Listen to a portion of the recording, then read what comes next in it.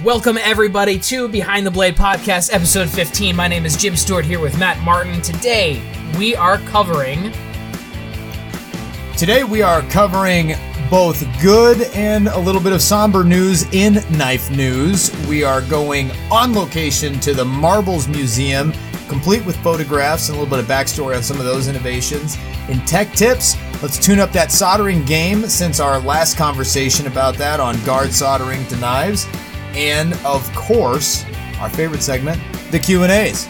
this week on Behind the Blade Podcast.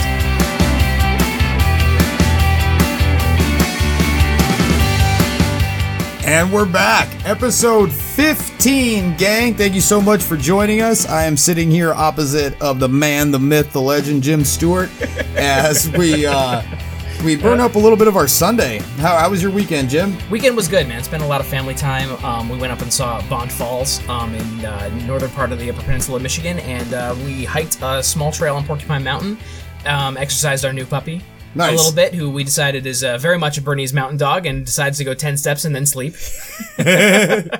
But no, he's really cool. Everything was great. So Saturday was awesome, and Sunday, good sir, I have dedicated to providing our listeners with an excellent show. That's it. I like where your head's at. Let's do this thing. What are you carrying today? Man, what am I carrying today? I am carrying a classic mainstay. There you go. A classic mainstay. You've got a knife very similar to this one. Your Grunt, yes, is very similar to this. This is my my Ultralight Bushcrafter. It's my custom, not custom, I should say. This is actually like a stock Bark River Ultralight Bushcrafter. It's 93 thousandths on the spine, so it's super thin. It has lightning holes underneath the scales. I have like green canvas micarta and nothing fancy. Yeah, I've got a you know me, I love green canvas. Oh, yeah, all my shit's green. My stuff is green canvas. It's fantastic. It's a very, very light knife. It sharpens fairly easily because it's so thin, but the edge lasts forever because it's CPM 3V. And, Corby bolts hold the retention together, and big old lanyard tubes because I like big lanyards. And it has a Zocris Damascus bead on a very simple weave of a lanyard. Just makes it kind of a Crown Senate knot. I'm sorry, guys. I know this is awesome radio, but everybody who's listening is going to be able to relate to this. I just got something in my boot that is stabbing me through my sock. It's probably like a stick or a blade of grass. I even walked over here with no problem. As I'm sitting here, I'm silently screaming as something stabs me like a punji stick through the sole of my foot. You're going to find a scorpion in there. It's going to be a scorpion you brought from Arizona, from Colorado. I don't know. There it is. I found the culprit. You found the offender? I did. Hang him. What is it? I'm serious. It's like a... Is that a needle? What is this thing? Yeah, it's like a cactus spine or something. Holy cow. What did you do? I walked over here, Jim. I'm sorry. Yeah. Holy crap. All right. Well, okay. So back on topic. Yeah, I'm gonna put that on this white piece of paper so I can keep track of the spine. I mean, it's kind of intense. Like, it was like getting stung by a bee. That's terrible. I saw you hunch back, and I'm like, he's laughing about something?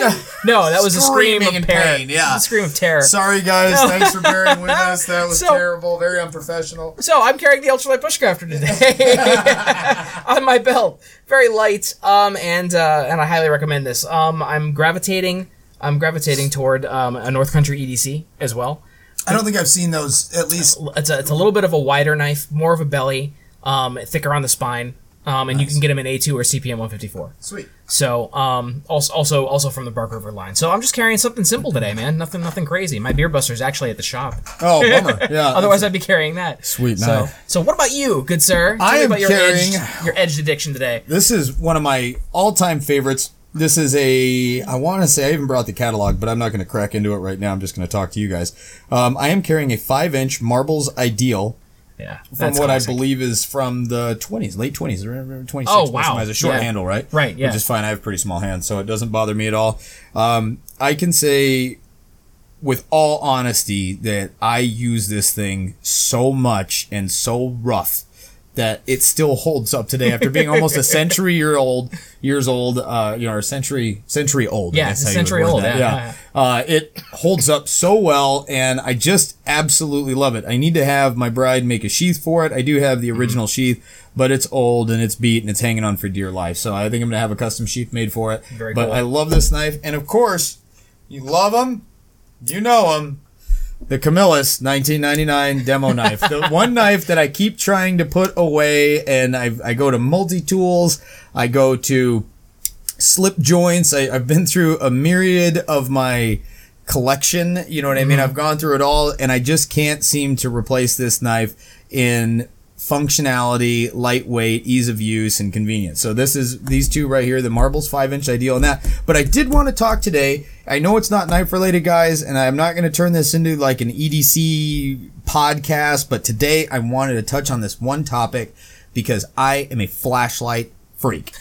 Now, yeah, flashlights are exceedingly useful, way more useful than you would think they would be until you start carrying one and go, man, I can't see that. Oh, wait, I have a flashlight. Yeah, it allows you to see in the dark. And so, I mean, that's only other option is like nods, right? Night vision goggles, night optic devices, whatever you want to call it. Flashlights, I understand, are cheaper. Yeah, they are cheaper. Yeah, and I don't like my stuff on my face. I'm sorry, guys. It's been a weekend. I will curtail. Jim, I think I don't know if we're going to be able to edit out these 2 S-bombs that I've dropped already, but I will make a conscious effort. And I'm not even drinking. I'm just having coffee today, but I just was excited. So let's get back on topic. Flashlights.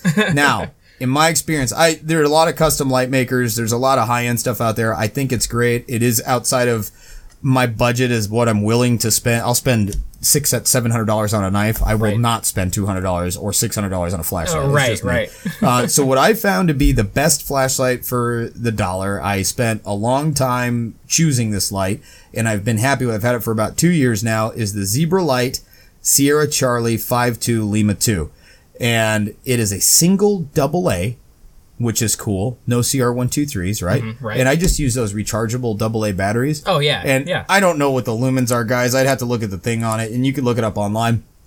I know that it gets extraordinarily bright enough to light up an alleyway in the dark completely. And it's really small. What is that, 3 inches long? Yeah, maybe. Yeah, I mean, it's tiny. And it's got a pocket clip, too. So, I mean, we're talking about something to grab and stick in your back pocket and just It's got a boss over the button so it doesn't roll. It's got kind of an anti-roll design. Yeah, so you can't accidentally, like, butt click it. Right, exactly, yeah. And the thing is great. So I carry this, but I'm a 2 flashlight guy. I also carry, which was a gift that I will never forget from my good friend Brian Efros over at Brian Efros Knives.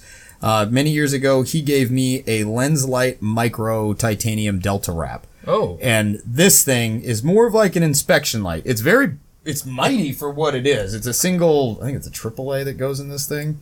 It's got something really easy, yeah. Optical grade glass on it. So it's got a full light transmission. It's a AAA.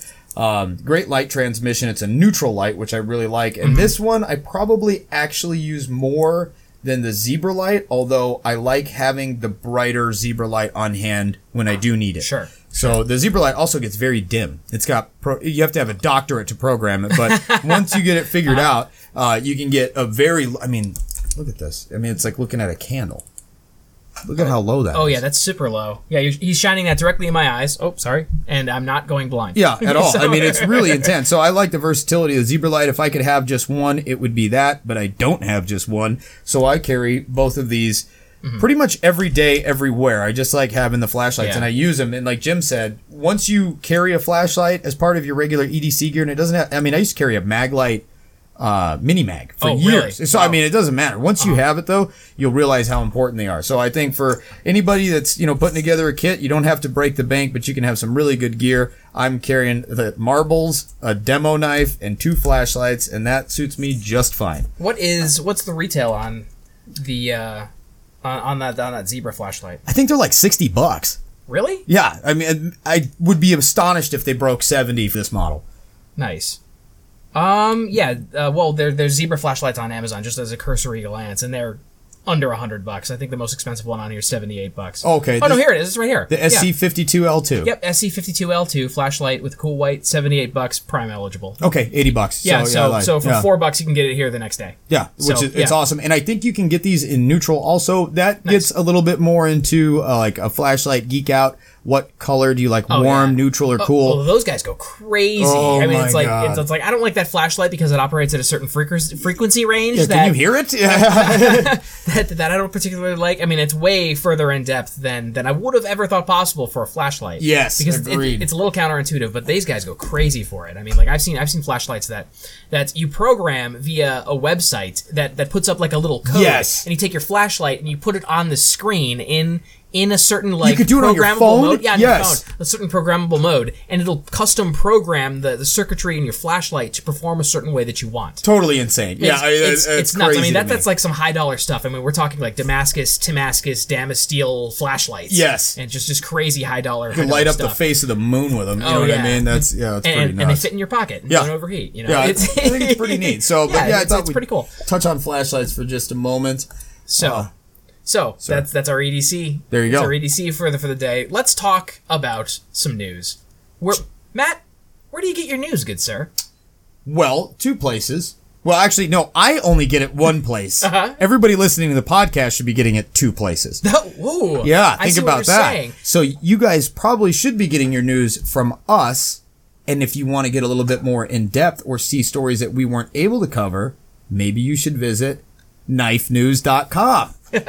Today's news for knife people, knifenews.com. Man, I can talk today. Does an amazing job of aggregating all of the pertinent and important information From the industry. I have to read from a card. I mean, like this is getting really bad. This is Knife News. Knifenews.com. Today's news for knife people. Check them out. They do a great job. They do, and they have that Knife Gripes series. Yeah, I saw the Knife Gripe series. I have not had a chance to watch it yet, but I understand that you have, though. Yeah, no, actually, I haven't either. Okay. But actually, there was one thing that really interested me, and I thought it was cool, and it's something that we even entertained doing on the podcast until we saw that they had that covered, and we were like, great, you guys go check it out on Knife News. It saves us a whole segment, and it's entertaining. It's supposed to be pretty comedic, and it brings up those gripes that everybody kind of secretly hides in their mind and doesn't want to speak. So, kudos to them. knifenews.com. That is hard. I know, right? Yeah, right? Go check them out. Yeah. All right. Speaking of which, what do we got for stories, my good man? We have excellent news, Matt, for lay it on me. So good news. Are you ready for this? Are you ready to praise? Michigan governor signs switchblade ban repeal into law. That's right, Michiganders. We can almost. I think we have to wait till October, right? October 10th. Okay, so October 10th. October 10th, we may carry automatic knives with reckless abandon. Oh man, it's clicky day. It's going to be clicky flippy day. Is what it's going to be. How many do you think I brought to the shop the other day as soon as they passed it? Yeah, no, we learned that it got passed, and I met Matt in my father's office as he walked in, and he goes, item 1, click. Item 2, click. Item 3, click. Item 4, click. He brought 4 of them just right off the top, and he's like, I'm so excited. This is so awesome. And then Jim was like, that's still illegal until October. I was like, oh, come on. Good thing he was transporting them for demonstration purposes. That's right. That's right. Yeah. But yeah, Dad brought out his, I've got my 13-inch Blade Show score sitting in the shop as well. Yep. I don't know how I'm going to carry that, but I'm going to do it at least once. Like a lightsaber hanging from your belt. That's exactly what I'm going to do. I think so. Jedi Knight of the Switchblade. 1950s Jedi. So effective date is October 10th. This goes right along with the September 1st Bowie effective date for Bowie Day in Texas. You can carry whatever you want in Texas on September 1st. And Knife News also goes into, they also got a quote from Derek Bone over at Knives Ship Free. That is good news, says Mr. Derek Bone, founder of Knives Ship Free. We will bring automatic knives out as soon as the law takes effect, because the law even prohibited the possession, sale, and manufacture of them. Absolutely. In Michigan, and this repeals all of it. Now, manufacture... I wonder who would be making autos now that it's legal in Michigan. Matt, do you know any knife makers in Michigan? A couple. That might be interested in this new development? Handsome devils, if I do say so myself. They're the most handsome people on earth. So we're super happy and we're super stoked for this. Congratulations, Michigan, on bringing a little bit more shade of freedom to us Michiganders. Oh, and just getting rid of a ridiculous law that was made during a ridiculous time. So, yes, congratulations, Michigan. Congratulations, Governor Snyder, and all you politicians that made this happen. I can't believe I'm thanking politicians right now. And thank you to ATKI. Yes, don't leave those guys out, right. AKTI, American Knife and Tool Institute. Yep. AKTI. And Knife Rights. I'm sure that they had a hand in this also. Yep, they had a huge hand in it. They were one of they were probably the impetus for the whole thing. Yep. I mean, same thing in the other states that have passed pro knife legislation, or helped repeal anti-knife legislation. So in fact, go check those guys out. American Knife and Tool Institute. Do you have a website for those guys? I can look it up. That's like I said, I've got a buddy who works with them very closely, and he always keeps me up to speed on all this stuff. They're definitely worth supporting. American Knife and Tool Institute, can be found at akti.org.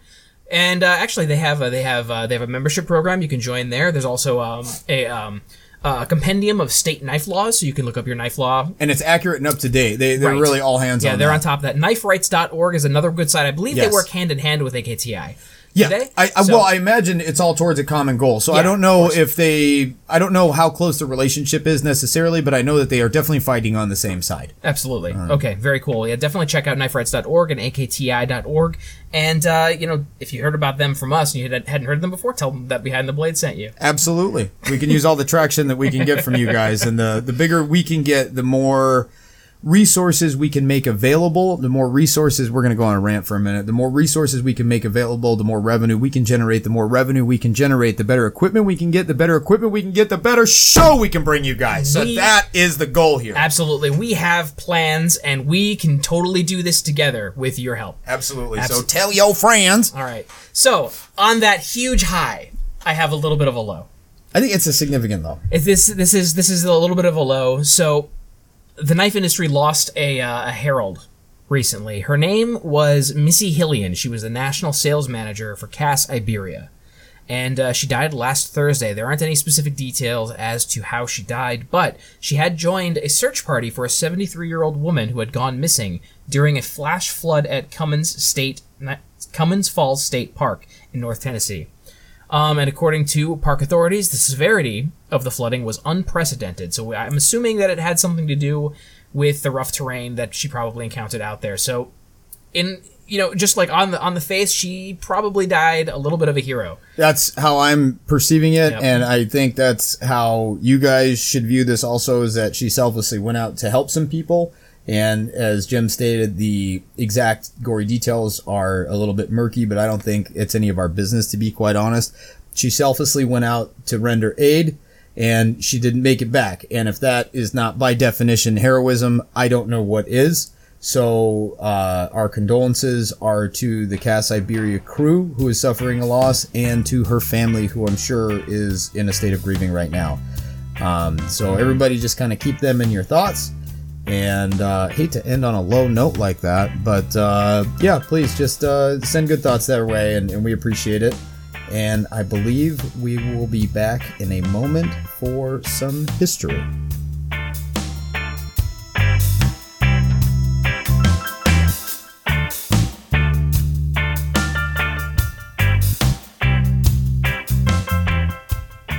What's up, guys? Jim Stewart from Behind the Blade Podcast here, telling you about some amazing news. We just broke our 200 subscriber mark. To celebrate this momentous occasion, we are giving away an American knife company, Forrest 2. This is a beautiful knife. On the front side, you get to see the maker's mark, and on the obverse side, behind the blade, is a laser etch of our logo behind the blade. It's very, very cool. Comes with a knife and a sheath, and we're giving it away for free as a celebration for this. Jim, what do we do to get in on this momentous occasion? Check out Facebook tonight. Today is 7/16. We are posting up later tonight the start of this whole thing. The second that you see that post, comment in. That's all you have to do. This is a celebration of you guys and everything that we're doing here at Behind the Blade Podcast. Matt and I could not be more excited to be able to do this.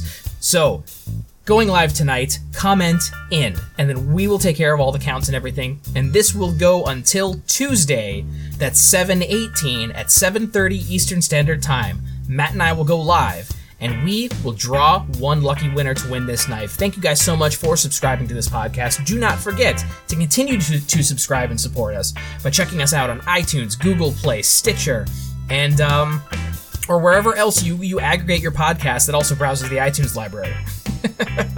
So make sure that you guys check that out. This is a very exciting time for us.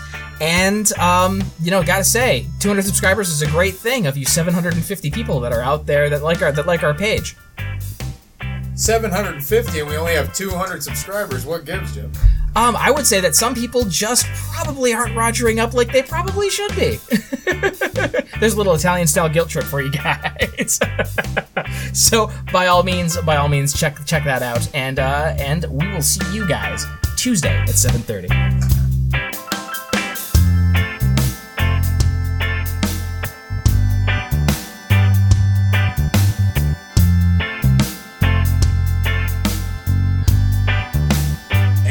we're back for Behind the Blade podcast history segment. That's the new horn sound effect we have there. That's always on call. So I'm gonna get a sounding board and have the ooga sound as well. Yeah, super cheesy radio style stuff. Yeah, that's Radio Free Knives. Yeah. John has a long mustache. You remember that Radio Free America? Yeah. The chair is against the wall. You guys remember that from, we're going to go on a little side tangent real quick. In Red Dawn, in the original Red Dawn and in the remake of Red Dawn, there were audio transmissions of the chair is against the wall on Radio Free America, and John has a long mustache. Those were secret transmissions that were being put out to like rebels and stuff like that, or people in camps that were getting censored, via the airwaves and all that stuff. But those were actually real radio transmissions from World War II. Oh, I had no idea. Yeah, that they played in the movie, or at least the verbiage was the same. I don't know if they were the actual recordings, but those were real transmissions that were put out, real coded messages that were put out via Radio Free America. I had no idea. And it was in Red Dawn and Red Dawn the remake. Yeah, right. the remake. I didn't see the remake. Yeah, it was good. Was it really? Yeah, sorry. Yes, it was good. I'm writing it down. Don't worry. Darn it. Yeah. No, it was really good. So anyways, back to history as it were. This week's history segment is going to be a revisit of what I think was our first history segment, but this one was on location.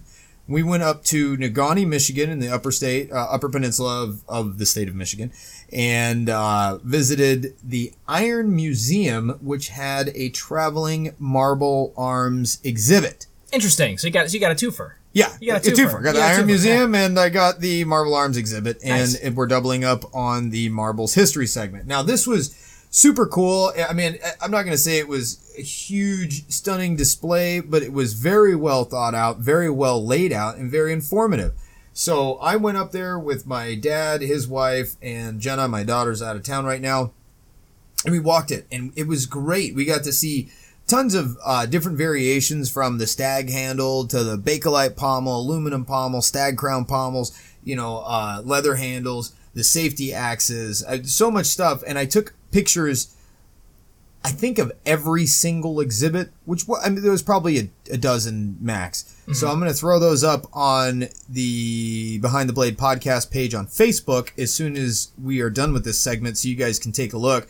But it was really amazing. Like, some of the stuff, obviously on BTB, we like talking about the knives that Marbles put out, but he was such an innovator and such an inventor.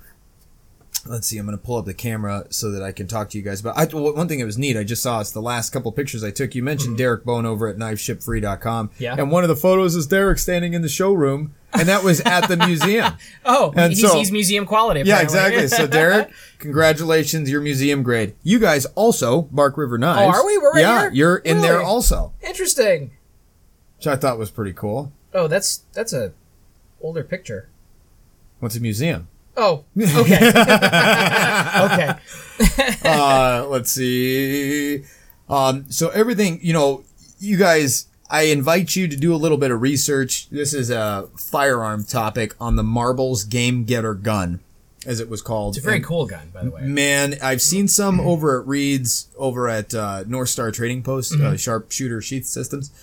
Stop by Reed's, and he always makes it a point to show me the coolest antiquities, especially when it comes to the local fair of the marble stuff. And he does, I think, Reed, you feel free to correct me if I'm wrong, but I think he is now going to start, if he hasn't already, making custom versions, custom reproductions of the leather scabbard that the Game Getter gun went into. That's cool. I think it's cooler than the other side of the pillow. I really like it. Basically what it is, a 22 caliber, let's see, it goes up to 22 long rifle, 22 short, 44 shot, 44 round bullet, and 410 shotgun. So you can get them chambered in these different, or it's chambered, I think it's over under. I think it's a 22 over a larger caliber. Yep. But just what a cool little hunting emergency gun. Now they're worth a fortune now. Oh, yeah, if you can find one. If you can find them, they're worth a couple grand, but they're sweet. And there have obviously been some revisits to this 22 thing, but that was one of Webster's innovations that he put out. And of course, you could get the optional Marble Arms sights, peep sights, aperture sights on there. Oh yeah, those are exceptionally cool. The Game Getter sight, yes, is one of my favorite sights. It's very innovative for its time, and it's super accurate too. It's super, if Yeah. you've ever had a chance to fire one, I mean, they're really, really cool. Which, what a cool thing, you know what I mean? So you could picture yourself, especially, look, we live up in New Sheffield. We walk around the woods up here all the time, but the idea of, now I don't have a game getter, I wish I did, but, the idea of being able to walk around these woods and you could have a game getter, a Marbles Ideal, a pin-on Coke compass, and you could be rocking all the gear from, early 1900s. Early 1900s, yeah. To me, that's awesome. And it's all effective still. I mean, it may not be the Gucciest of gear by today's standards with high-tech materials and plastics, but I can tell you I use my Marbles Ideal like a rented mule. So it all still works, and you can get a lot of pleasure out of that. I got a huge enjoyment out of it. I even geeked out and carried my pocket compass when I went. Because I was of course. I'm bringing my compass with me. I've got a marbles thing. It's funny. And I'm just a sucker for them. I can't wait for, I think you guys are going to be doing the 6-inch Ideals here pretty soon. Yes, we are. For Marbles. For Marbles OEM. OEM, yeah. Owned by, I'm not even sure if I can say it or not. Then don't. Yeah, if you have to ask. Don't worry about it. Yeah, don't worry about it. But it is for marbles. Yep, and that'll be cool. I know that I'm going to pick up one of those, and we'll do a whole bit on that, and hopefully by then we'll have our, we have some plans for you guys. We've got some big things coming down for you guys, and I think it's all the better. So by then, maybe we'll have a spot that we can review that knife. Oh, maybe we can, fancy? or review and compare. Yes, maybe old exactly. to new would be a good segment. And I know that Reed has got some 6-inch Ideals that he would let us do the Pepsi challenge with, so to speak. Look at them hand to hand. Look at the one from the 20s and look at the ones from now. So yeah, it's not really a long segment on air because I took a bunch of photographs, and most of these are like old school ads and stuff, which are just. Man, they're really cool. The old school ads are some of my favorite ads. Man. The marketing techniques are so solid for that era. You're like, it makes me want that knife, like really bad. Versus today's, I think, marketing techniques, which you can hardly do for guns and knives or anything like that anymore. But I feel like they're pandering a little bit, and they treat you like an idiot. These ones, they're like, you just need to have this quality product. So we went and checked that out. The funny thing is, we hit an antique store in a neighboring town on the way home, and they had a framed vintage Marble Arms advertisements. Oh. Like several of them from magazines and stuff framed, and it's kind of neat. And were they for sale? Oh, what do you mean, the ads? Yeah. I bought it. Oh, you bought it? It was $7. I bought it. Yeah, I was like, $7? It was cool. Oh my God. And they're clippings, that's cool. I just thought it was neat. So yeah, I got it. So we're going to be hanging that up in the shop because I just thought it was super cool. But yeah, so to go with my Marbles Ideal, I just thought it was interesting. I apologize, guys, not a super fleshy history segment that we're doing today, but it was just cool to be able to travel to the museum and see all these things. Everything from, you may not know, everybody may not know about the Marbles Safety Pocket Safety Axe. Probably not, but it is very cool. I remember that when my father was working at Marbles in the mid '90s, they had brought some of those back. And remade a bunch of them. Oh, wow. And they turned out really, really nice. It's very, very cool little pocket hatchet that you really can stick in your back pocket. It's probably not the most practical, but it fits. But it works, yeah. It basically, there are photographs of them that we'll be posting to the Facebook page, like I said, as soon as this segment's over. But they have a mask or a guard that covers the sharpened edge of the axe, and you can see that it runs down to like a strut that connects to the handle. Now, in the handle is a pivot where that strut makes junction, and the mask swings out of the way and folds into the handle. Yeah. So you have like this, it goes from being totally safe to being a live blade, and it tucks into its own handle, and then you're free to use it. It's the OG folding axe. Yeah, man, it's just, what a brilliant idea. Yeah. Other things that I thought were noteworthy there were your dad actually gifted me one, wrist compass. Oh, really? The Marbles wrist compass. Yeah, cool. he gave me one of those, and I love it. The match safe.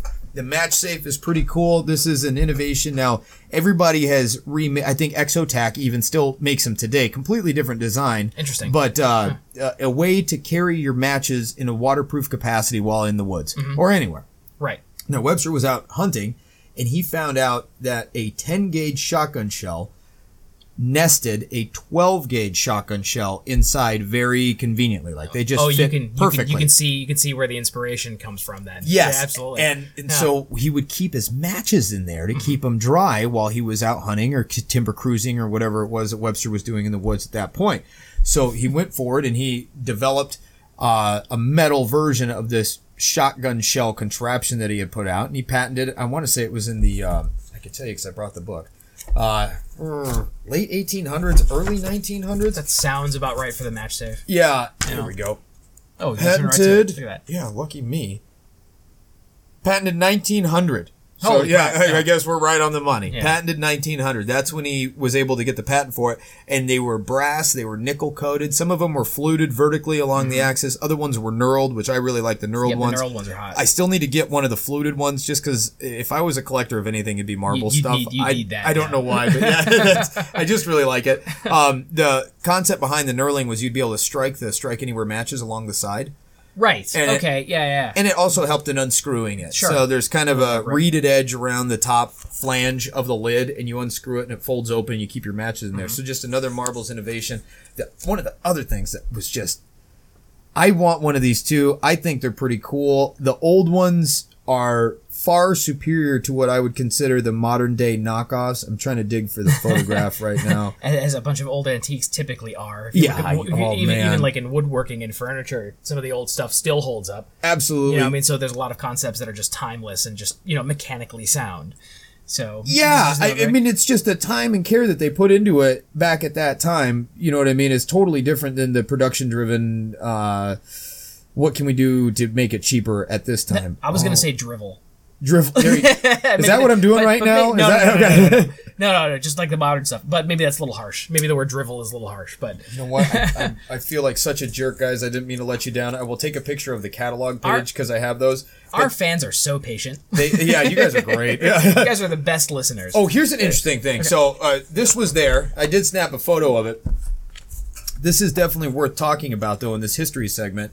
I don't know if we covered it in the first one or not. Which what? The pilot survival knife. I don't think we did. I think we talked about the woodcraft and the ideal and the ideal. Okay. And the canoe, canoe and stuff like that, but not this one. So this is a ubiquitous knife. I'm sure that everybody listening to the podcast that has any working knowledge of knives from just about any era has heard of the pilot survival knife, typically made by Camillus or Ontario in today's market, dating back to like the 60s or 70s. They look very similar to a Marbles Ideal. They have like a sawtooth back on a 6-inch blade. In this one, I think they're even 5 now. I think typically they're 5-inch. They've got a stamped steel crossguard with a couple holes in it. The key ID feature on these that will be like, oh, that aha moment, that light bulb igniting moment, is the pommel looks like a nut. Yeah, it's a hex. It's a hex nut, like a steel nut. Looks like we're looking at the blooper right now. It's a 1-inch hex. Yeah, there you go. Yeah.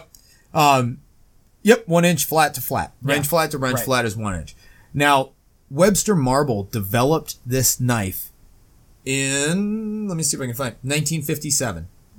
January 11th, 1957 is when the date of the blueprint is, okay? Wow. So he developed this knife, and he submitted it to the government to fulfill a need for a pilot survival knife, a light all-purpose knife that had some functions built into it. Now, the hex nut actually has a function, too. I don't know if you knew this, Jim. No, I did not. So that hex nut is what they would use to open the valve on the inflatable boat, the raft, the emergency raft. You just stick it in and twist. You put in there and twist, and that would open the valve on that to inflate. Interesting.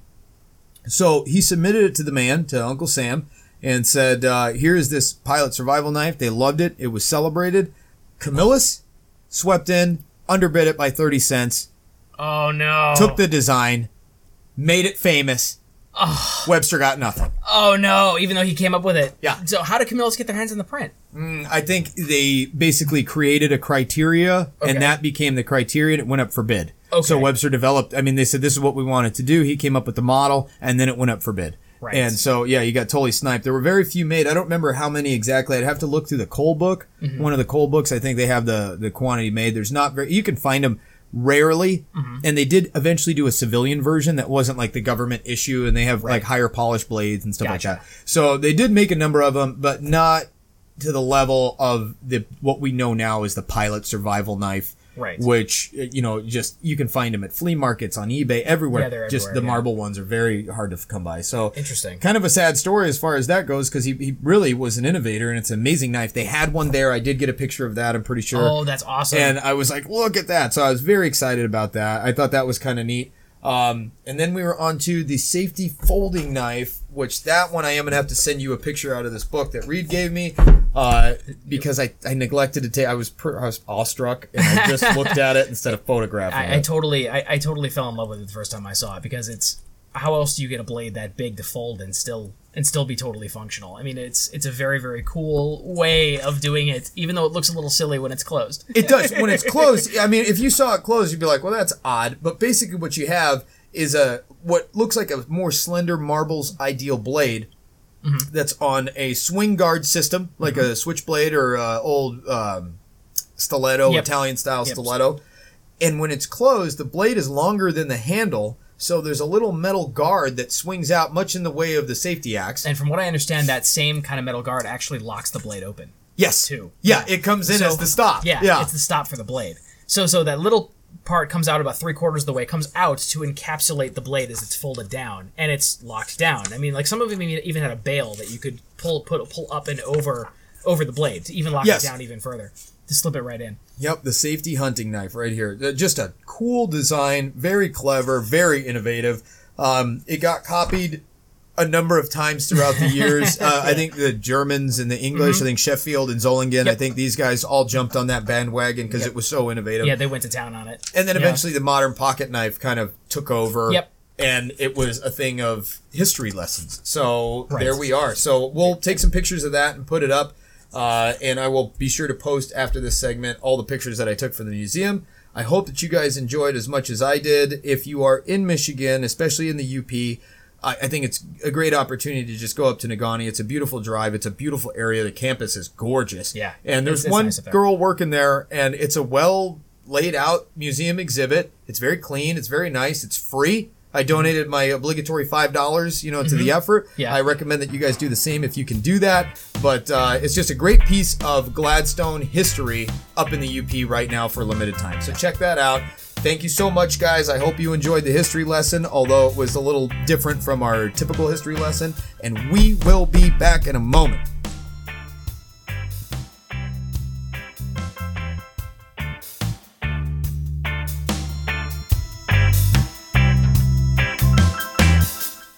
What's happening, gang? Matt Martin, Behind the Blade podcast, coming to you talking about KME sharpeners.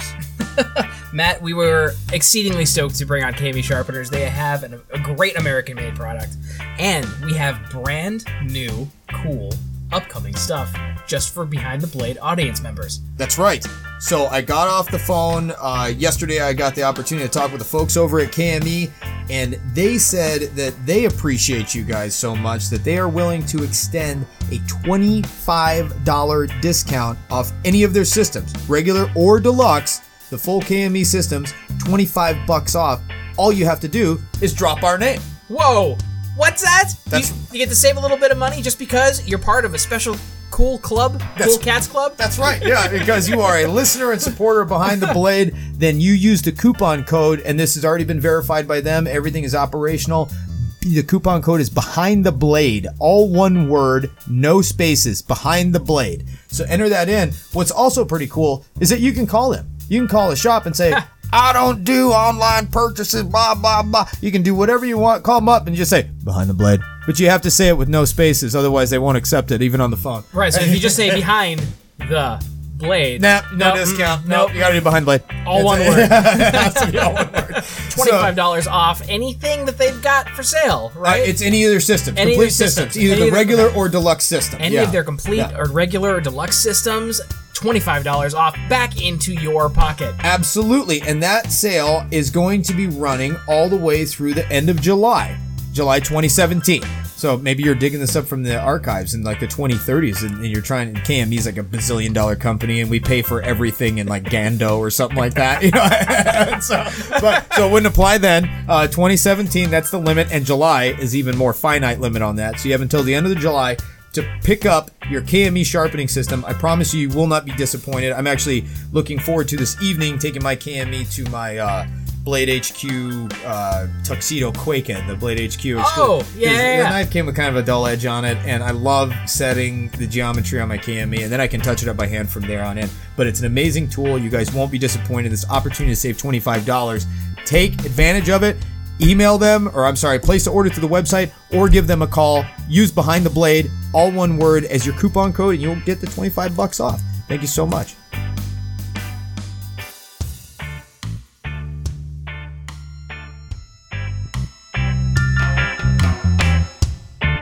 And we are back for our Tech Tips segment. Matt, what tech tips do you have for us today? This is a cool one, guys. This is, I was actually contacted by Tom Krein of Krein Knives, and you may have seen his work. He does a lot of killer regrinds on existing blades. Have you seen that? Yeah, you know what? You were telling me about this before. I actually hadn't heard about this before you had mentioned it, but I did check out some of his work, and it is stellar, super clean, very even stuff.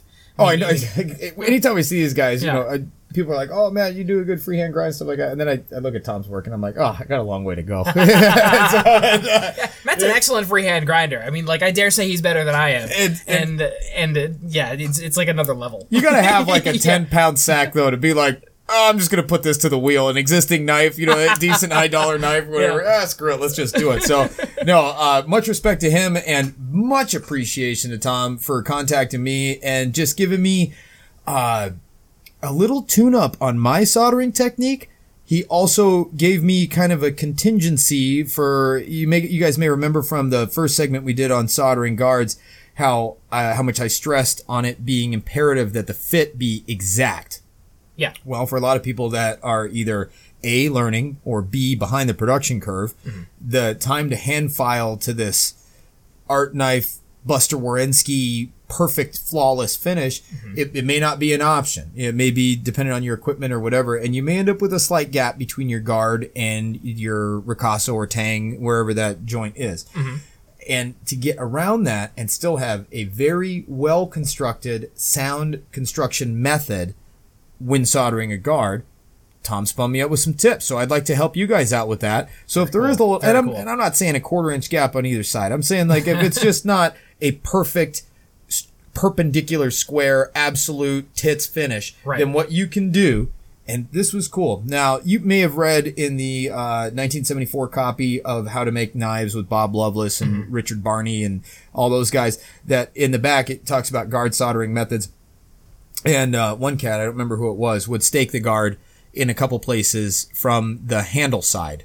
Yeah. And staking is basically taking a center punch and hammering it so it swells the material and makes contact with the steel portion of the knife. Essentially capturing the guard against the tank. Yes, absolutely. Yeah. Well, Tom takes it to the next level, and we were in the middle of a batch of bushcrafters, and all the guards were fitting really well, so it was very timely though.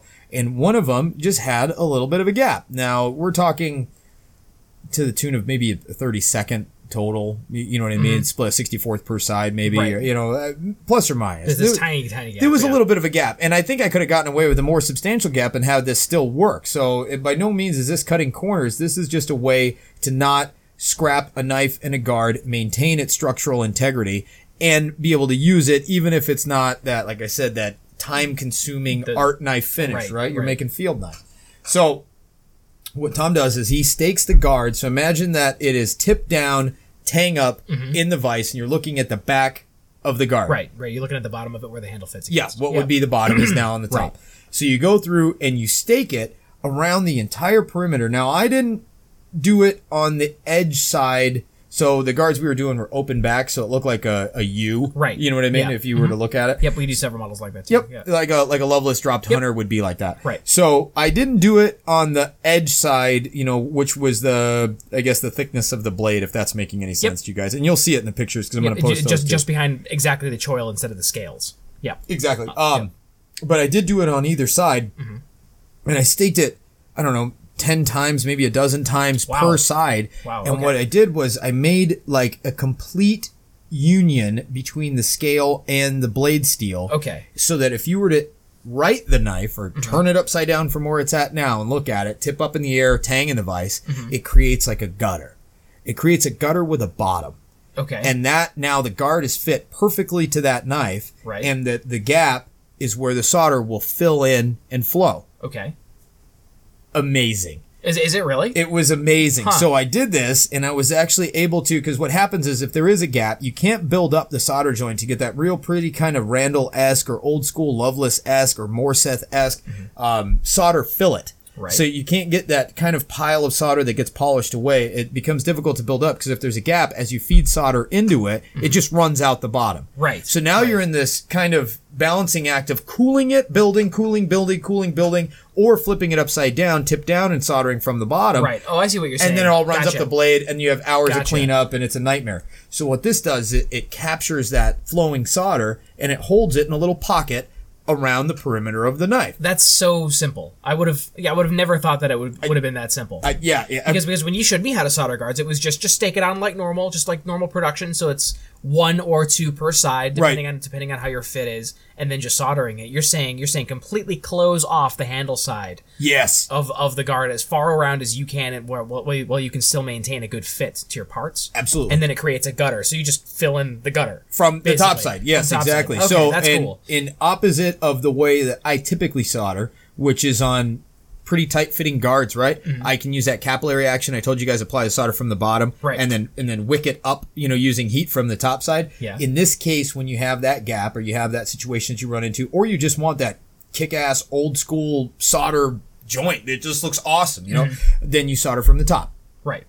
So in this case, I was heating from the bottom of the guard, soldering from the top, and it flowed beautifully. It built up beautifully, and the real voodoo comes in the next step. So he also told me, because I use a spray bottle to kind of set my joint, I'll just put a couple drops of water and that constricts it all. Right. Tom advised me, and I tried this, and I really like the results from it, is take a soaking wet paper towel, apply it to the bottom of the guard.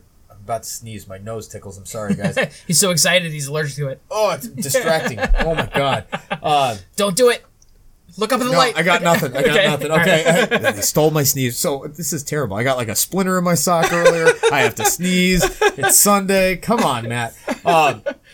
So you take a soaking wet paper towel and you apply it to the warm guard from the underside, from the bottom, and it wicks that heat away. And Sure. it was really impressive because you can watch the solder go from this kind of mirrory, mercurial looking liquid metal to like a foggy, cooled solder, right? Interesting. From the bottom. So you've got the knife in the vise, tip up, tang down. Yes. And then you heat it and you solder it like you normally do. You try to fill in that gutter that you were talking about completely. And then wet paper towel to the bottom of the guard. Yes. Pulls the heat down. Yes. To the whole thing. You got it. Interesting. Yeah, hopefully you guys got that too. Now another thing is I had talked about using an ice pick that I use to flow to move the solder and the flux around. That was also part of the as lesson you required. showed me. Yep. To try to kind of sculpt it as it's still kind of malleable. Well, let's take that to some pro level. Okay. And Tom uses an 1/8" stainless steel rod that he has on one end a polished, albeit blunt, but a tapered, blunt, polished point.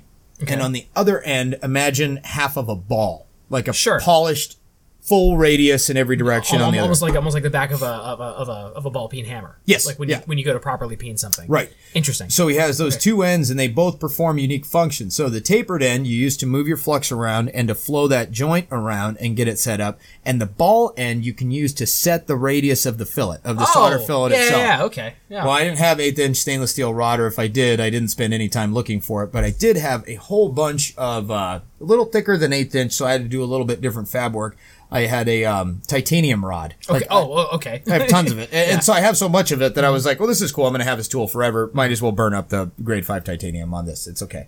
And so I made that, and the way I made it and the way I would recommend anybody else if you didn't have a lathe is we have a technique where we'll chuck something round up into a hand drill, like a cordless screw gun, and then I'll take it to the slack belt on the grinder, and I can set perfect radiuses or tapers, smooth contouring that way against the slack. And I think I start at like 120, 220 up through the grits, and then I do the same thing on the buffing wheel, still chucked up in the drill, just kind of smooth everything over. Now, one thing that's worth mentioning here, and it depends on if you're left or right-handed, but you want it to go against the grain of the grinder.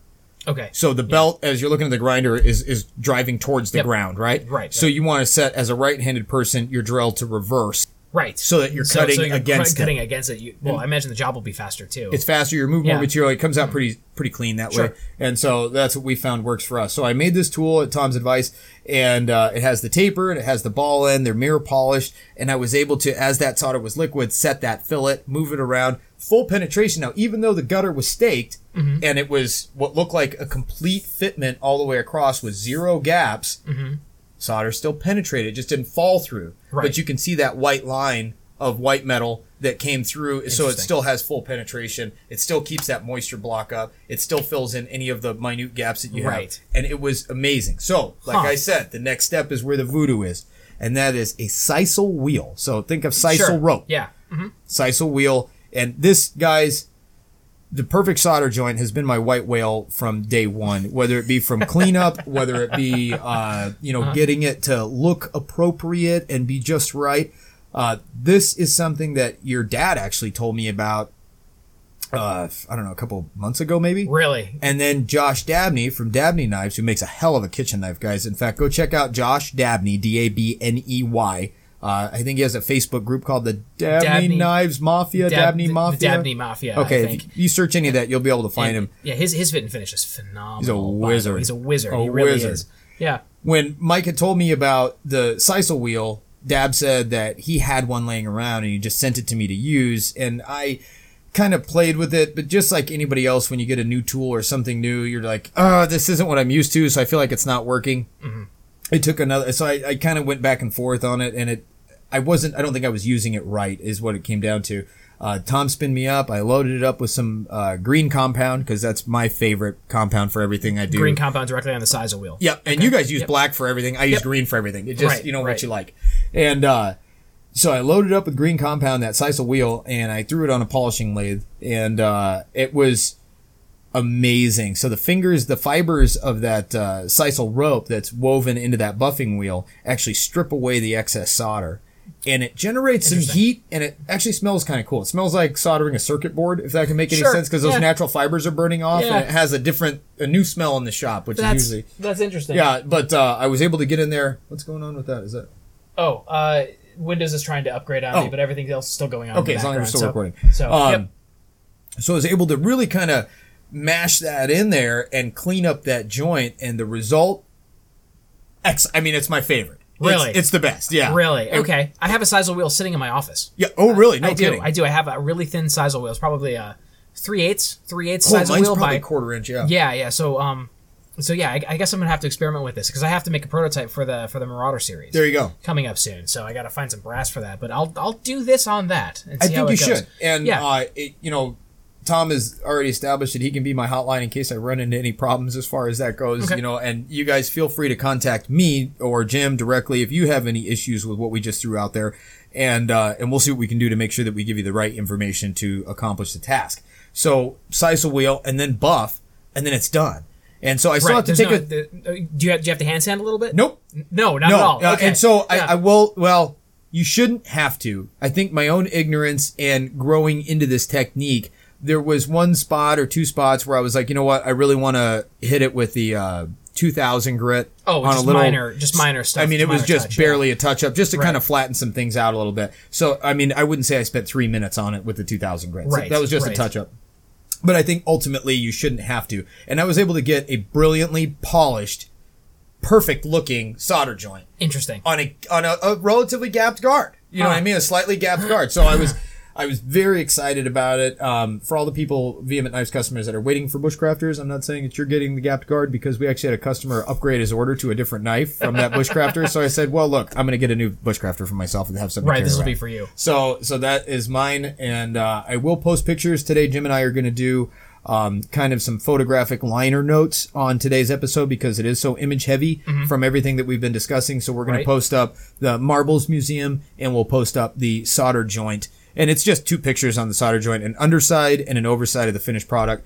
What I've described here in this segment, you should be able to use that to achieve what you need. Now, I did all this with Stay Bright, although Tom recommended either the Eutectic 154 or the Messer MG120 with MG120 flux. You're free to use whichever it is you want, because I was obviously able to get it with the Stay Bright.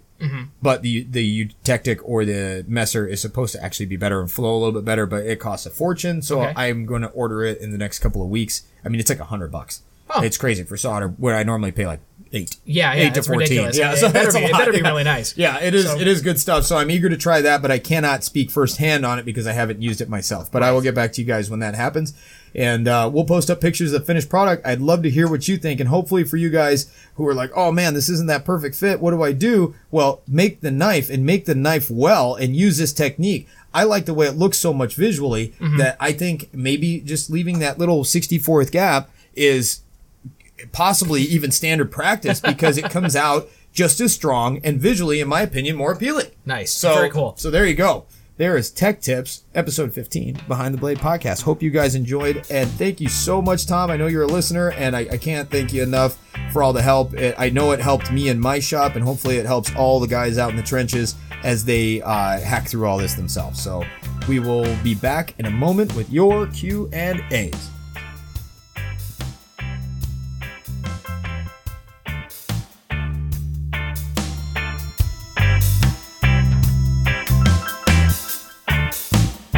What's happening, gang? Matt Martin with Behind the Blade podcast.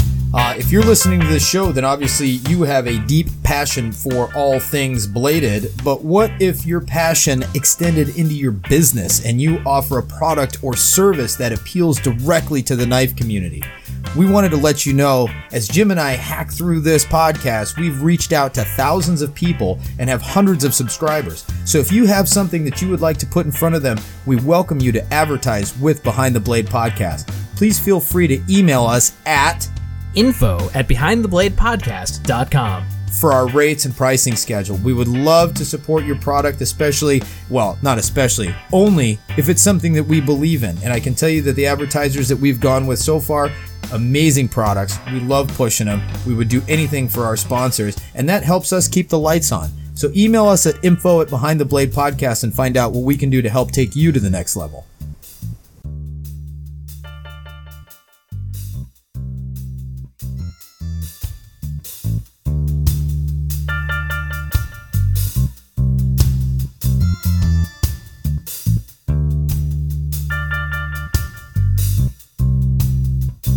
Welcome back, Jim, to the Q&A! Oh my god, this is my absolute favorite part of the segment. We're allowed to go completely off the cuff. Cuff?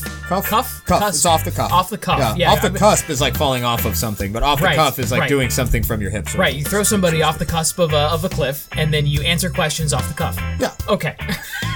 Yes. I'm in. All right. Okay. You guys may have noticed that we did not throw up a question box this week because we got slammed last week and we weren't able to get to everybody. So we're going to pick up where we left off on the questions from our last episode, episode 14, and we're going to jump right into it. So the first question for this episode is from Andy Teal, and it is, Jim, your Bravo line is the most classic interpretation of a modern tactical knife I know. Matt, your knives have a slightly more aggressive appearance. Assuming that only one in maybe 100,000 will ever find himself or herself in a close quarter knife combat situation, what do you guys think attracts so many people to fighting knives, or at least tactical knives? Great question. Jim? I think that's a subjective question, a little bit. I think so. A little bit. So it's like, how do you feel when you hold the knife? Is it comfortable for your hand? Do you feel you can slash or stab with it pretty good? If you're talking about a tactical aspect, and as far as self-defense goes, does it fit your hand well? Are you going to be able to maneuver the knife properly? A lot of people get that sense from just looking at a knife. Some other people get a feel of it in the hand. So what I think attracts people to it is just the look and the feeling of personal security and utility you get by having the knife in your hand. And a lot of people just, it's a subjective personal thing, because some people can fight with a Puko. Right. And feel totally comfortable, whereas something that's a little bit more ergonomic, a little bit more in the hand, like a Bravo or a Kudomisa, would just serve them a little bit better. So it's really just what are you planning to do with it? How is your training with it? Is it comfortable for your hand? Is it maneuverable? How do you like things? So Matt and I both offer different options for that, and we both find lots of people that buy our knives. So so just I guess just get out there and go. I mean, to prove Jim's point as to how subjective it is, my answer to the question, it's the difference between a Honda Civic and a Corvette. okay. And so what you have is you have fuel economy in the Civic, you have the practicality, it's got 4 doors, it's got a decent trunk, you can fit your kids and your dog and your groceries and everything inside of it. It's the smart, practical approach. So to go back to your Puukko, Sure. that is the smart, practical approach. That, Sure. I mean, is an all-functioning knife for everything that you would actually need it to do. And then you have the lines and the capabilities of the Corvette. Right. But you come at the sacrifice of fuel economy. Nobody's ever going to do the 240 miles an hour, whatever they can. I don't know what they can get out of an hour like a Ferrari or Lamborghini. Yeah. So basically, in my opinion, what attracts people to the tactical knife market is 2 things. And I don't want you guys to take this as a shot. I'm not diminishing what it is you do. I know we have a lot of movers and shakers. We have some quote unquote operators. We have police. We have everything. But when it comes down to a tactical knife, what you're selling are the lines on the knife. And there is no shame in admitting to yourself, most importantly, that that knife turns me on. Right. Seeing it, Yeah. it revs my motor. And whether it is that, and I hate to use this term because it sounds derogatory to some sense, but let's be honest. Maybe it's that Rambo fantasy. You know what I mean?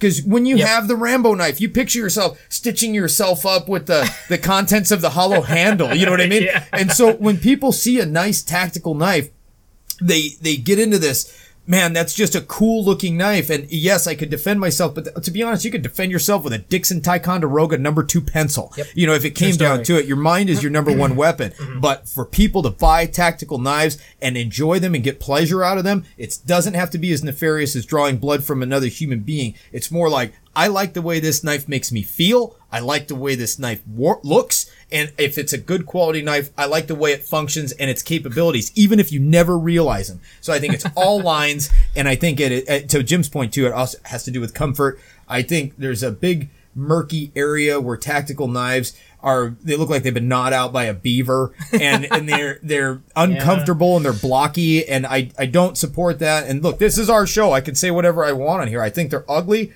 And I really stand by that. I don't think there's any reason to make ugly knives that are uncomfortable to your hand or ridiculous and impractical. But if that makes you feel good and that makes you happy, then buy that knife. So there you go. Tactical knife. That's why we sell so many of them, is because they look cool and they make you feel good. Yep. Pretty much.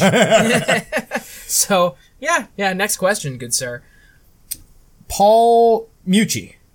Mucci? I think so. I think It's better than Mucci. Mucci? Maybe, I don't Mucci? know. Paul, let us know. I'm sorry for butchering your name. Or I just said his name correctly and said that one sucked. Yeah. I'm sorry. Yeah, it happens. All right. I'm sorry, Paul. If you weren't a knife maker, what other profession would you do? Gigolo. Next question. Next question. It would probably be for me. It would be dabbling into some of my other hobbies. Like anybody who's been following me for a really long time knows that I love video editing. I love visual effects. I love producing content. It's pretty good at it too. If you've ever heard this show, okay. I like making things. I'm a little bit of an accomplishment junkie when it comes to stuff like that, where I can provably say, look at this thing that I did. Aren't I cool? Oh, there you go. And I know it doesn't come off exactly like that, but it, I know it's super egotistical, but that's what strokes my ego, man. It's just give me positive reinforcement on the stuff that I do. There you go. Yeah, well, I mean, hey, that's a drive. So that's not only just this, it's also a little bit of photography. It was it was computer repair and programming and network topology for large scale deployments of computers and stuff. That's what I was formerly trained in, stuff like that. But that's probably what I would do on the side. There you go. But mostly just content creation, whatever that would be. Pictures, photos, audio podcasts, stuff like that. I dabble in websites occasionally, and that's probably my weakest one, is the website building, because they never look very good. So I think ours looks pretty decent. You did an excellent job with that. Oh, thank you. Yeah. I would go back to my previous career, which was a glorified garbage man. Yes. I basically got to walk the earth and pick up stuff. Collect dangerous garbage. And so, yeah, dangerous garbage. I would do dangerous garbage again. And so I really enjoyed that. I would go back to that in a heartbeat. But it turns out I actually like knife making better, and I like my family better, which that keeps me at home. So, yes. Yeah, so that's about that. We've got Dan Malewski. Is micarta the best all-around handle material for using knives? Yes. Also, yes. Yes. No, I mean, like, the thoughts on woods and exotic woods, stabilized woods, they hold up. They do. Except if you get them wet, or if there's a knot in the wood that didn't totally stabilize out properly, then you end up getting cracks, and then the wood ends up moving and shrinking and swelling, and you have all sorts of interesting stuff like that. Stag and bone, they're not as strong as micarta, but they typically are pretty static. They don't move a whole lot. I agree 100%. So in order, I would go micarta, yep, descending order. Micarta, G10, bone/stag, woods, acrylics. Agreed. And so I would go in order of durability. Now, depending on what your knife is going to, and this kind of goes back to the tactical fighting knife, and I'm just going to use this term, guys, and please don't take it the wrong way. Take it for what it is. If you're listening to this, you guys are pretty smart cats, and you're going to understand. But I think the fantasy of what you're going to use it for versus what you actually use it for can dictate how pretty you want the handle to be. If it's an EDC knife, if it's like one of your essentials that you're carrying around and you're using it to open packages, or I will clip an errant branch or a plant as I'm walking through my garden. You know what I mean? I'm like, oh, that's weird. I just need something sharp to swipe it off cleanly. Perfect. Then you can use that. And I don't care. I mean, you can make it out of fossilized dog turds if you want to. Yeah. If you like the way it looks, I'm not hammering this knife. I'm not batoning it. I don't intend on dropping it multiple times. Right. It's not going to fall out while I'm fast roping out of a, Black Hawk. You know what I mean? So you can have a pretty handled knife on an EDC that really just pumps you up and makes you feel good. And it doesn't matter exactly, because any handle material is going to be durable enough to be a handle material, right? Anything that's out there, it's durable, the burls and all that stuff. But if you're going to be using it as a bushcraft or a field knife, then I would recommend staying on the upper third of that descending order. Yeah. And so just be honest with yourself as to what you're going to use the knife for, and select your handle material accordingly. From micarta, G10, bone/stag, wood, acrylics. Yep. And so there you go. In that order. Absolutely. You could even go further and say the hybrid wood acrylics would probably go under acrylics, because you got two different materials made together. Yeah, absolutely. Yep. I mean, granted, they look awesome, and I've seen some amazing wood hybrid burl stuff. And it looks really good, but by all means, just analyze what you're going to be using the knife for. If you're going to be using the knife in a hard sense, if you're a welder on a pipeline, right, and you're throwing around a sledgehammer or something, and you're going to be deep sea water diving, you probably don't want to use. Just be smart about your handle material selection, and be honest. And be honest with yourself about it, and that'll be fine. We definitely do not claim. I mean, like one thing that's great about Bark River, to toot my own horn for a second, is that even if you do, we totally cover it. But as like a little bit of a public service announcement, if you're going to be taking your knife and throwing it around, and then you ordered like a lizard skin, and part of the lizard scale breaks away because you were throwing it and hammering on it, you'll fix it. We'll fix it, but nobody likes to be without their knife, especially their prized knife. Exactly. So, exactly. I mean, If you're gonna have a hard use knife, get a material that can withstand the task at hand. Yep. I mean, so really, and there's so many different knife profiles, between companies, between brands, between whatever, that you can have a city carry urban knife that has got some really cool, albeit maybe on the lower third of that scale that we threw up there, the scale, and you'd be fine with it. And then you get a different blade profile for hard work, and just put some micarta slabs on that thing and just watch it go to work. So, next question. Dan Malevsky again. Mike Stewart, guest spot on Tactical blades and why they're bad for the industry. Not tactical, but tactical. I'm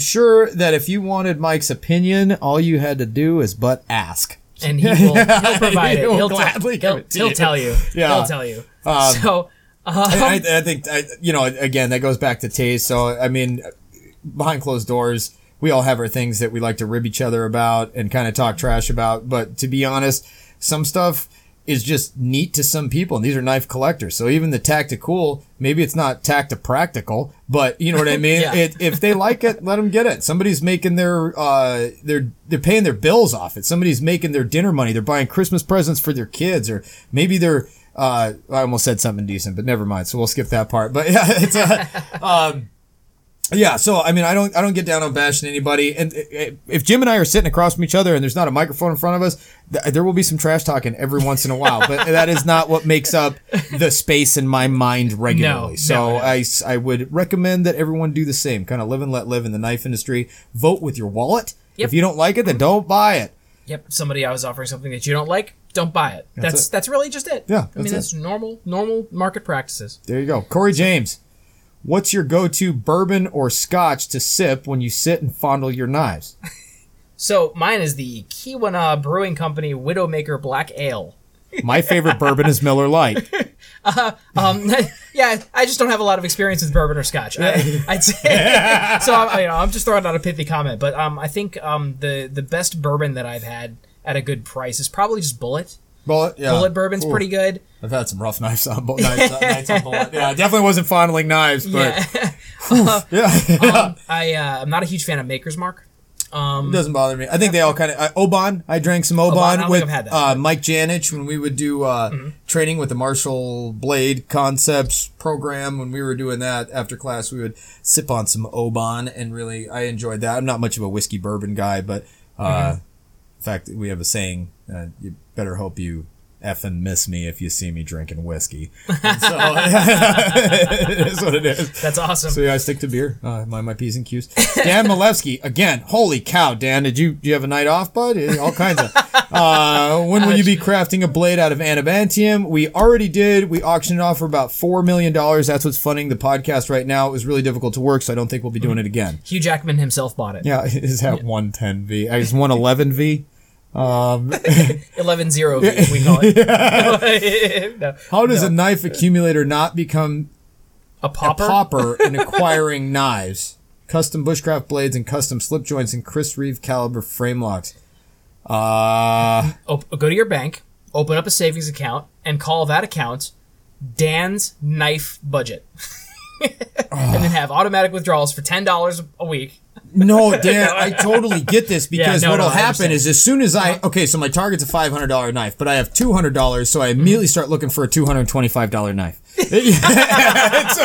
No, I understand. I'm just being a jerk. Yeah, budgeting for it is super tough. No. I mean, like, you have to have so much self-control, especially if you're a knife guy, because there's so many knives at less price. Yeah, be selective. I would say be selective, pick a target, make a plan, stick to your plan. Absolutely. And I'm sure that question was posed to us out of, just laughs and ha-ha. Satire, and satire. But answering it honestly, man, that's what you just got to do. Totally. So, what blades do you take to the woods? Fishing, camping, hunting, gun shows? That's a good question. I love that. What goes to the gun shows? Well, if it goes to the gun show with me, that means it's on the block. And it may not be making it home with me. I'm bringing it for trade fodder. Right. What do you take camping, Jim? I actually, I have a Fox River. I have a Bushcrafter. No, not a Bushcrafter. I had a Canadian Special before somebody bought it out from under me. And I have my ultralight Bushcrafter. That's typically what I carry for all of those things. I mean, and then to gun shows, I'll carry something maybe a little bit flashier. So for the trade shows, Jimmy Lyle Rambo.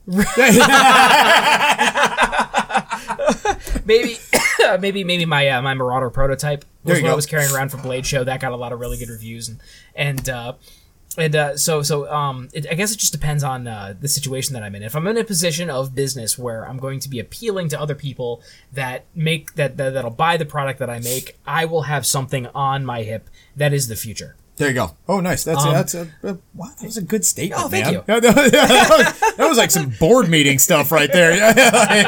Everyone's in high back leather chairs and play some corporate music, light some cigars. No problem. Nice. But as far as just my own personal practical stuff, man, I'm carrying my ultralight Bushcrafter today. I mean, it's like that's something that I can take camping, fishing, or hunting. I can do nearly anything I need with that, except for maybe killing a deer. I think you could do it. We use guns for that now, but usually. Yeah. Just come out all gross. Maybe if it's a doe and I drop down on it from maybe like a fawn. High. Yeah, you could probably take a fawn. If you try to mug you in an alley, you could probably take a fawn with it. Just this little hoof comes out with a switchblade. Yeah, exactly. It's legal in Michigan now. There goes the crime. The fawn crime is about to spike. Oh man, those errant fawns. That's it. My camping loadout. Okay, buckle up, guys. I'm pretty firm in this. Now I have a lot of knives. I really honestly can't even afford my own knives, so forgive me for no product placement here.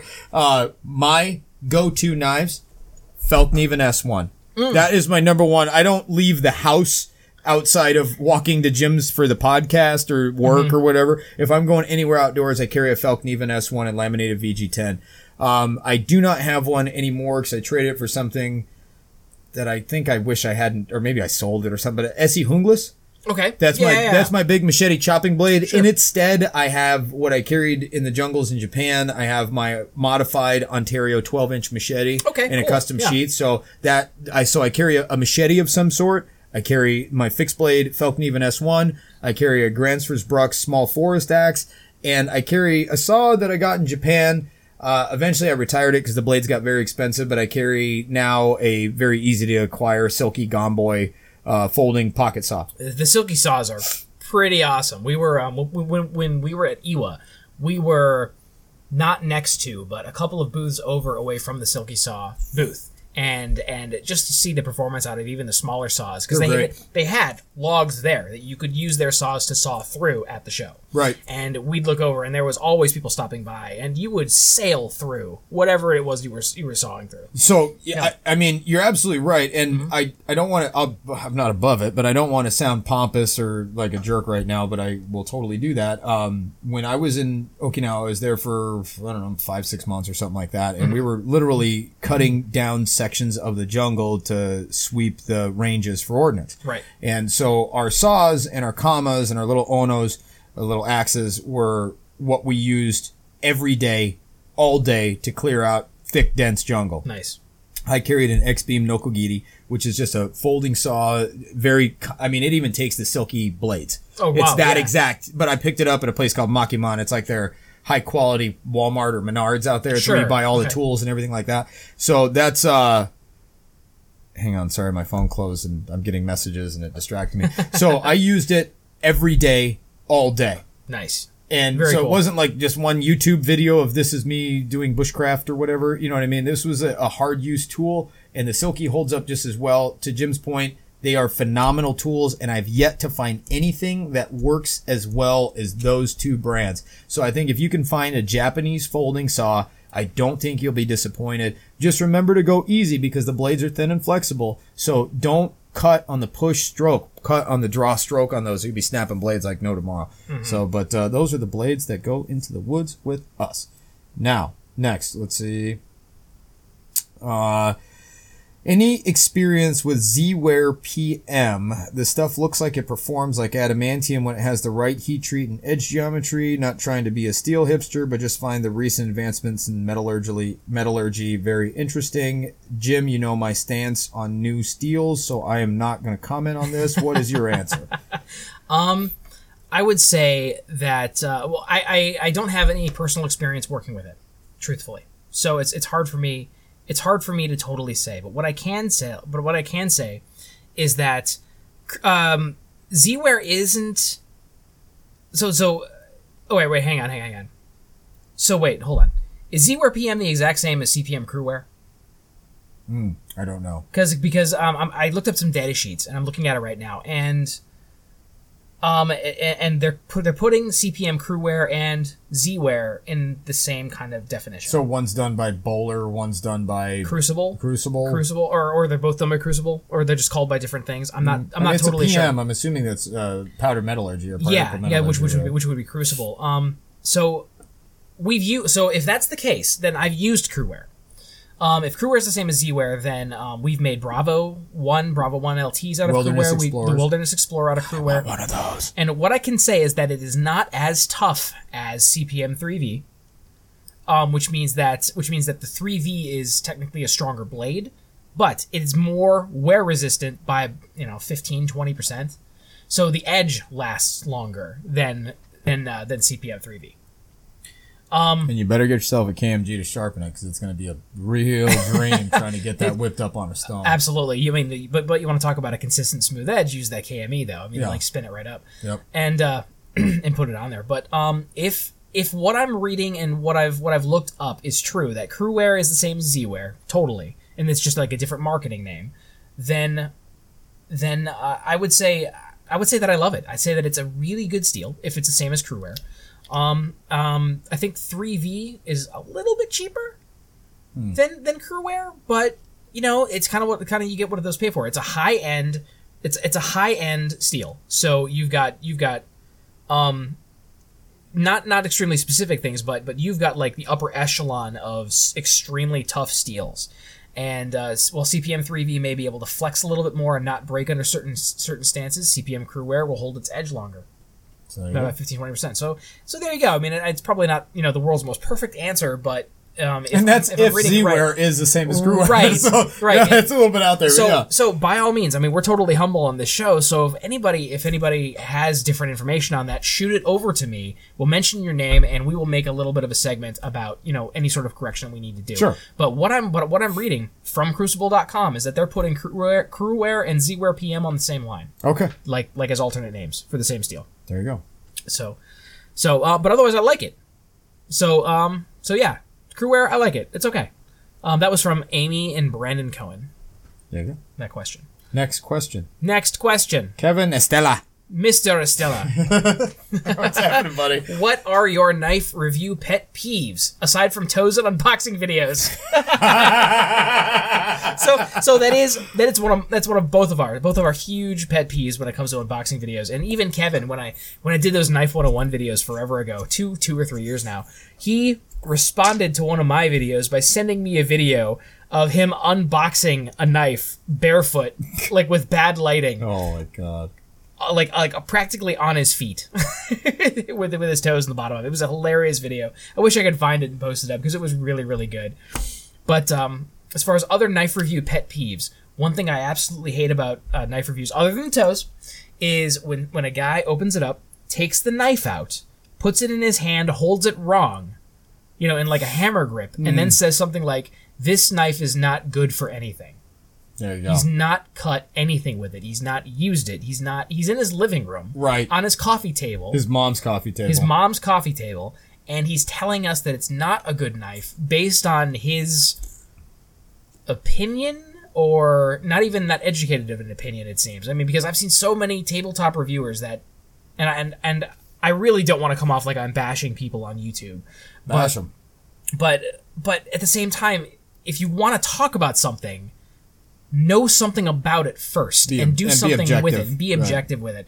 I mean, it's quite literally like you're a janitor, but you work at NASA, and then you get a manual on satellite telemetry, and then you start telling everybody that the manual's no good. But unless it's like Good Will Hunting scenario. Oh, right. That's a little bit different. That's a little bit different. Yeah. That would probably be fine. But if you don't have any practical experience in something, the best thing that I could recommend is go gain practical experience in that thing. And then to eliminate any doubt, if you're making a YouTube video, take it out to the woods and use it. I think, who was it that gave us that, I think this should be industry standard.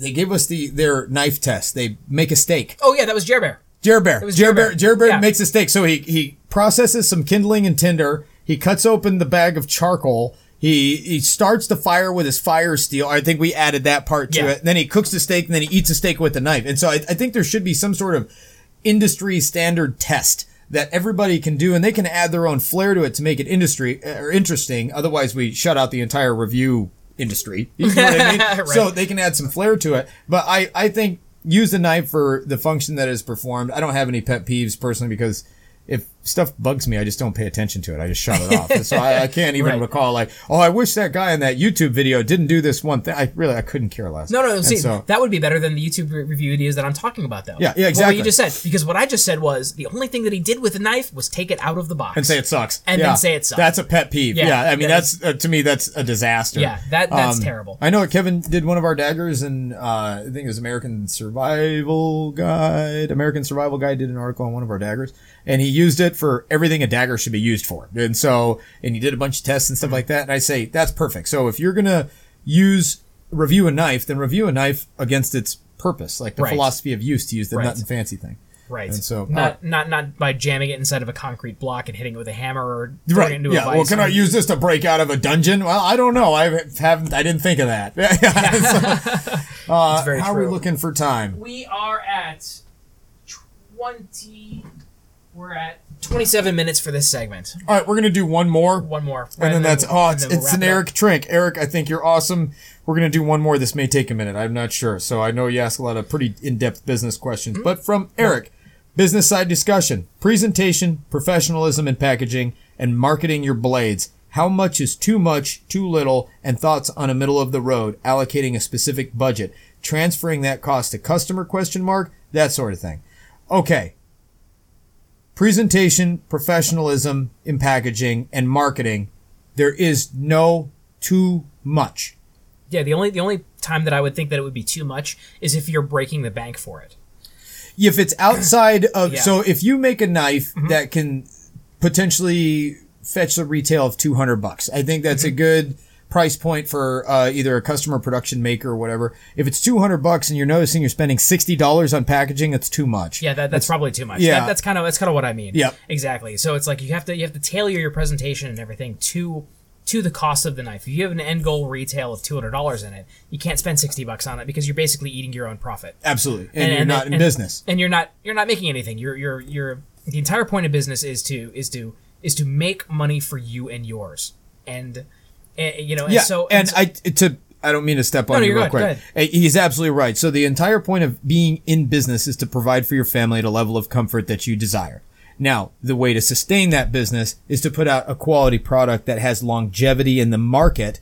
That way, because a lot of people are like, oh, they're just in it for the money. Yeah, guess what? We are in it for the money because we like to eat and we like to drink beer and we like to drive places. And we don't want to work for anybody else. Yeah, exactly. So yeah, we are just in it for the money. But the only way to be in it for the money for the long game is to make a sustainable culture of your business and a sustainable product complete with innovations. And as Eric had pointed out, professionalism, marketing, this, that, and the other thing. So yes, try, and I can't give you a hard answer because I don't know what your knives sell for and I don't know what market you cater to. I have no idea, but just try to make your marketing, because you are going to pass it. Well, look, you can either pass it on to yourself and pay out of pocket, remove your profits, have an unsustainable business model, or you pass that cost on to the customer who is gladly willing to pay for it because it's a superior product in their niche. So you have to know who your customers are and where is the good money spent. You can do a lot for free on Facebook. You know what I mean? Or you can't sponsor ads or anything like that, but you can do a lot for free as far as marketing and groups and all this other stuff. Your boxes are pretty cheap. If you take the time, get some good stickers, stuff like that. But you have to know your market. So know your market, know what's reasonable. I don't think for just to use a scale, in a $10 knife or a $200 knife, I think $10 for packaging is astronomical. Yeah, that's big. That's big because you can get away with a lot cheaper than that. So just think about that. Use that as a barometer. Yeah.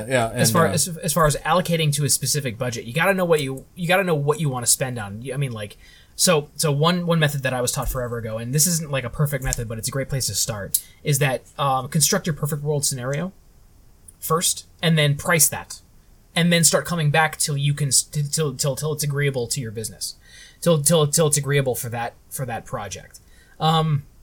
Of course, the more you can standardize things, across the board. I mean, that'll drive costs down. So if you got 15 models of knives and you're going to make 10,000 knives this year and they all fit within the same rough dimensions, at an attractive size. Or 3 boxes. Max, yeah. Bless you. I mean, so instead of ordering 3 different sizes of boxes, well, if you can standardize everything to 3 boxes, that's really the way to go. Yep. And it's even better if they're all roughly the same size and you can even get 1 box to do that. That'll drive down the cost per box per sale even more. Yep.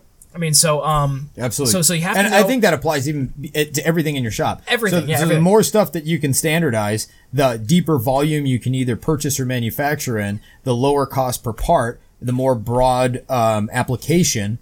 All of a sudden, now you have a more sustainable business model. Totally, absolutely. As far as transferring that cost to the customer, I mean, that's just your normal business formula. Yeah, they pay for the steel, they pay for the heat treat, they pay for the time, they're going to pay for the box. That means you're including the box, the packaging, you're including the cost advertising cost. Oh, the advertising cost per product, which you would know how much you want to spend because you looked at what you wanted to do before, and you set yourself up for a yearly budget.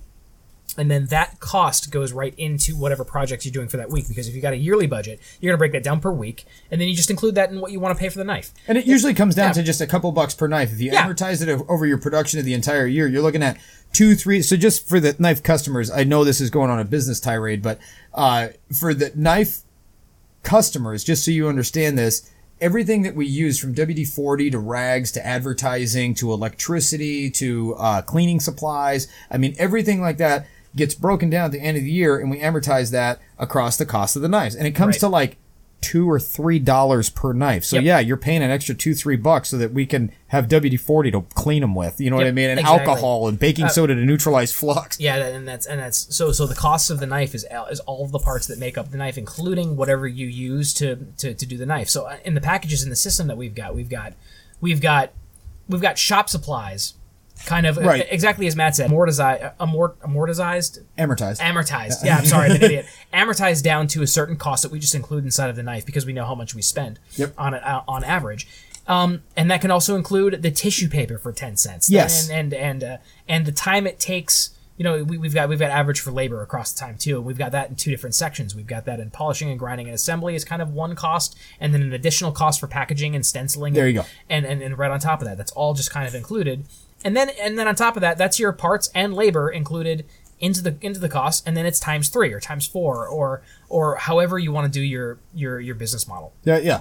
So you adjust things according to how you likes to see it done. How you likes it. How you likes it. I can say though that if you are full time in knife making and you make a knife and you're like, I can get $200 for this, you sell it for $200 and use that $200 to go buy steak and lobster, you will not last long as a professional full time knife maker. Right, and that is proper money management and budgeting. A lot You know, to consider there. Yeah, it's absolutely to consider. It's like you've covered your cost for that project, and now you need to reinvest most of that back.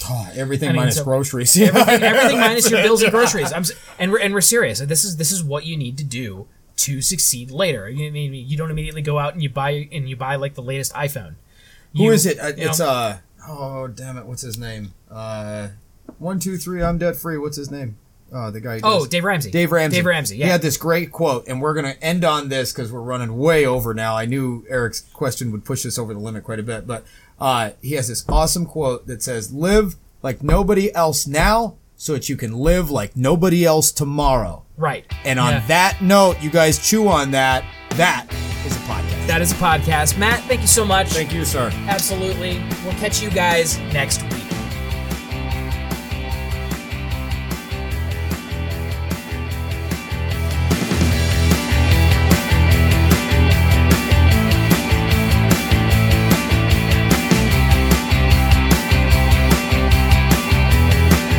What's happening, gang? I hope you guys are having a great weekend. I have to say, I was... Next.